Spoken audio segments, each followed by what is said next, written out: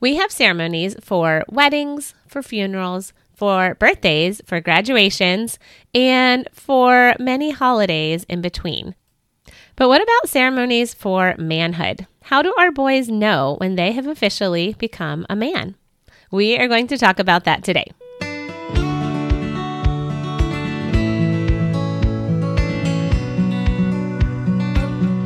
Welcome to episode 31 of Redeeming the Chaos with Laurie Christine. Hey there, Mama. Does your life feel a bit chaotic right now? Do you feel overwhelmed by the weight of responsibility to raise those little boys God has given you? Do you want to raise strong, courageous young men who are fully committed to following Jesus? In all the chaos of raising boys, we recognize that Christ is the only one who can redeem the chaos in our world, our homes, and our own hearts. I know that I can't do this alone. I desperately need God to give me strength every step of this journey. But guess what? I also need you. I would love for you to join me on this wild, wonderful, chaotic adventure of raising courageous boys and connecting their hearts to Christ. In our last episode, we discussed the 3 building blocks of manhood, and we are looking at a book by Robert Lewis called Raising a Modern Day Knight, and we are going to continue our discussion today about that book. So we talked about the 3 different building blocks of manhood. So what does biblical manhood look like versus conventional manhood? How is it different? So Lewis says that conventional manhood is not incorrect, it is simply incomplete, and it rarely satisfies. Lewis describes conventional manhood in his book. He says, conventional manhood equates manhood with position. There's an emphasis on what he does, not who he is. In conventional manhood, value must be earned, and credibility comes from winning. Success is always the goal, even at the expense of relationships. The reward of this success is power, respect, and attention from peers and coworkers. And lastly, conventional manhood claims that success comes from personal wealth and influence. Again, this view of manhood is not necessarily incorrect, but it is incomplete. There's nothing wrong with pursuing a profitable career or success in life, but the problem comes when our boys think that this is all there is to life. There's something missing from the conventional view of manhood, and that something is a transcendent cause. I want more than anything for my boys to realize that true satisfaction and joy in life will not come from pursuing wealth or power or entertainment or pleasure, but can only be found by pursuing life in Jesus Christ. So I want to talk a little bit about the importance of ceremonies. We have talked about this in a couple other episodes, and I am a big proponent of ceremonies and rites of passage in our boys' lives. Our Western culture has done a terrible job of establishing ceremonies, rites of passage, and initiation into manhood. We discussed the topic of ceremonies and initiation on several previous episodes of Redeeming the Chaos, and I'm going to have links for those episodes for you in the show notes. In episodes 18 through 20, I reviewed John Eldredge's book, Wild at Heart, and I talked about the importance of ceremonies in our boys' lives. And then also in episode 24, I interviewed Kathleen Henderson, and we discussed what it looks like to teach our boys to be real men and the importance of celebrating milestones in their lives. And I have links for all of those episodes for you in the show notes. Episode 18 is Why Are My Boys So Wild? Episode 19, Battles and Bombs and Booby Traps, Oh My. Episode 20, How Boys Become Men. And episode 24, What is a Real Man? I think that we as believers and as parents can do better than our culture. Ceremonies and initiation rites help to provide stepping stones for our sons to move from childhood into adulthood. They provide our boys with points of reference to be able to look back and say, yes, that is the day I became a man. Lewis says that manhood ceremonies tell a son, I notice you. You are important to me. You are important to the kingdom of God. You have an important masculine destiny to fulfill. He suggests in his book that there are several aspects of a memorable ceremony. He says a memorable ceremony should be costly, you must invest time, thought, planning, effort, and even money. He says memorability grows in proportion to the cost. Number 2, memorable ceremonies ascribe value. They declare the high value of the individual involved in the ceremony, and they tell our boys, you are important. This moment is important. Also, memorable ceremonies employ symbols.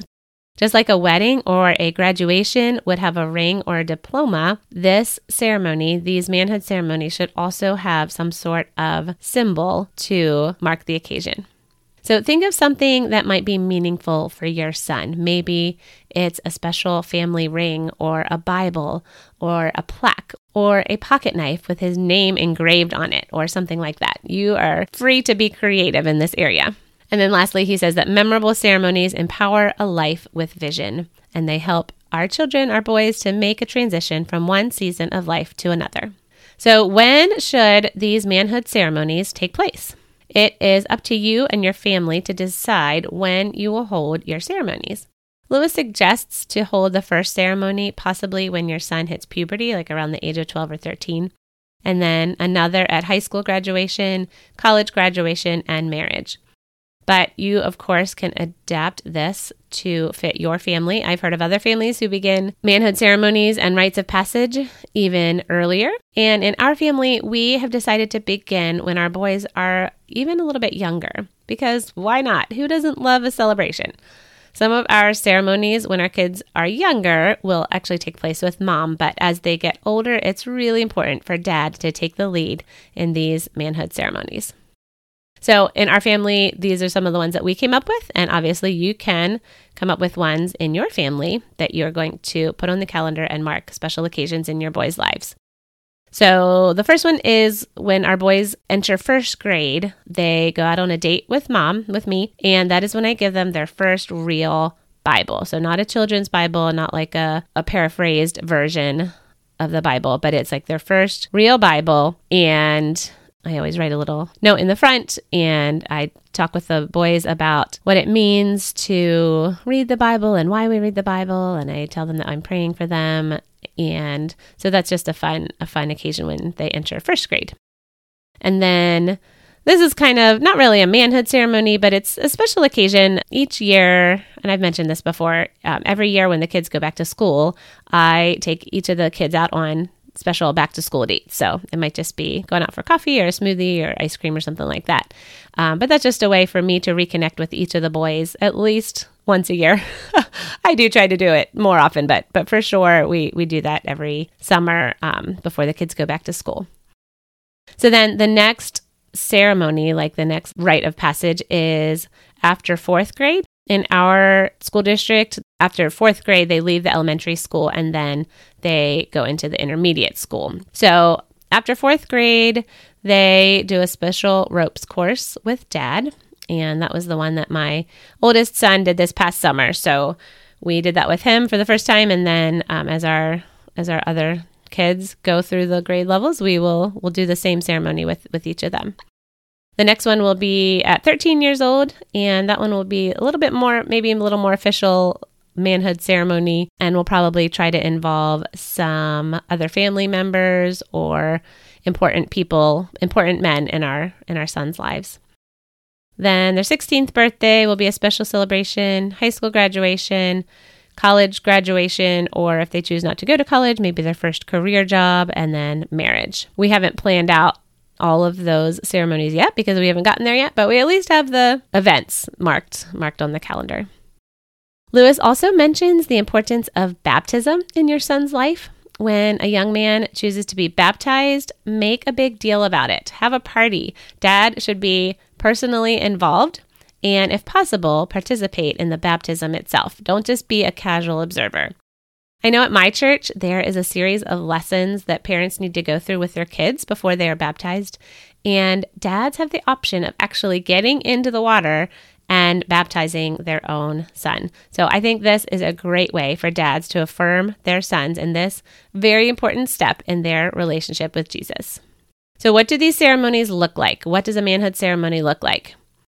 At the ceremony, you can discuss new roles, new independence, new privileges, and new responsibilities. So, for example, well, now that you're 13, we expect you to mow the yard every weekend. Or now that you are 13, now you have some new freedom and you get to choose when you go to bed, or things like that. So talk about, what does this look like? What does this new stage of life look like? Some of the ceremonies, I think it's a great idea to talk about body changes, preparing your kids for a godly view of marriage, a godly and biblical view of sex. All of those things can take place. All of those discussions can take place during one of your manhood ceremonies.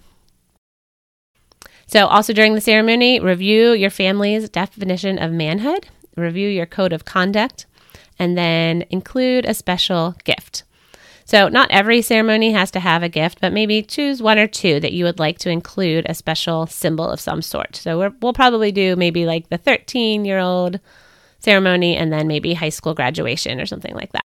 Lewis says the important thing is that you do something creative and memorable to initiate your son into manhood. Here are a couple tips that Lewis gives on how to create your own ceremony for your son. He says, employ the element of surprise. Maybe don't tell your son what you're going to be doing and plan a surprise trip or something like that. Make the ceremony intensely spiritual and biblical. Incorporate symbols to mark the moment. Include a blessing from dad and involve other men. So I just want to talk for a minute about the importance of dad. Why is it so important that dad be personally involved in these ceremonies? Lewis says it is vitally important that dad be personally involved in his son's journey to manhood. Fathers must be diligent in setting an example in character and spiritual leadership. Fathers must instruct their sons and pass on to them the vision for manhood, the code of conduct, and the transcendent cause of manhood, which is a relationship with Jesus. He says there is no substitute for dad's personal character and integrity. Lewis says a son absorbs his father's values by witnessing actions, behaviors, and attitudes. The real legacy we leave in our sons' lives is what we have lived out before them. But what if dad has failed? Dads, if you are listening to this, or moms, if you're thinking, oh boy, my son's dad or my husband has definitely failed in this area.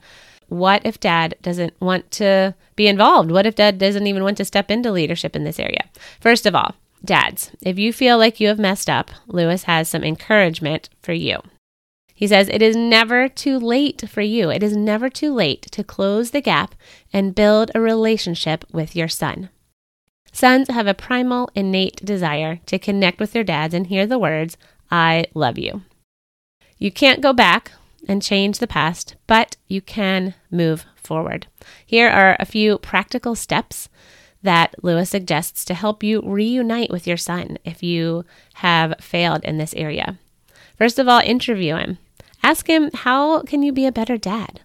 And then listen to what he tells you. Ask him, what do you need most from me as a dad? What should I stop doing? What is missing in our relationship? Secondly, confess to him. Confess your shortcomings as a dad. Ask his forgiveness. And the key to all of this is humility. And then also bless him, affirm him, tell him that you love him, tell him how proud you are of him, and tell him you are so thankful to be his dad.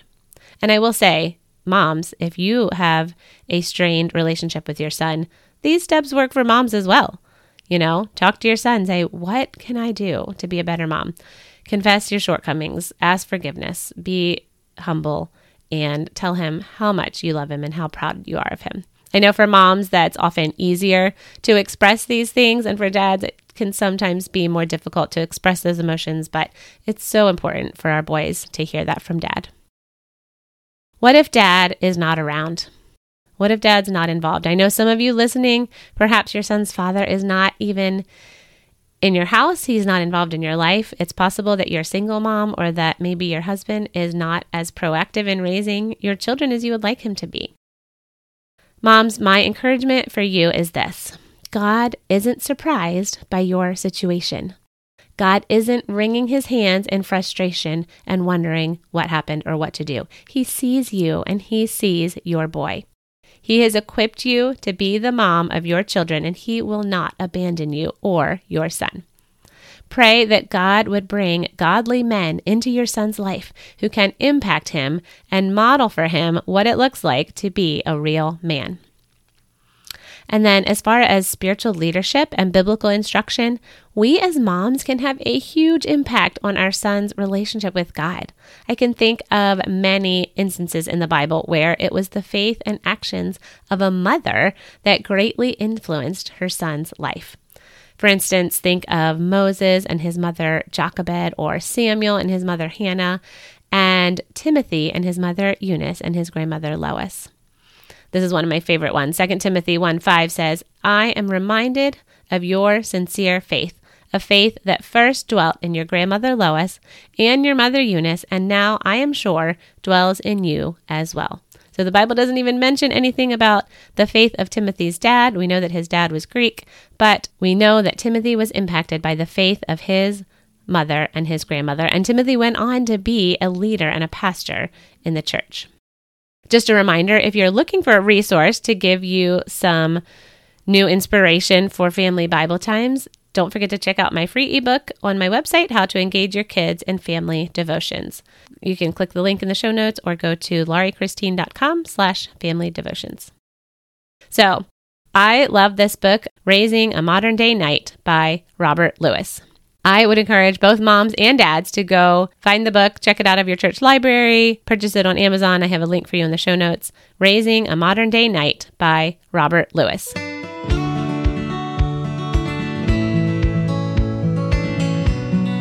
Thank you so much for joining me today for episode 31 of Redeeming the Chaos. If you would like to read a blog version of this episode or download free resources that will help you raise courageous boys, go to redeemingthechaos.com.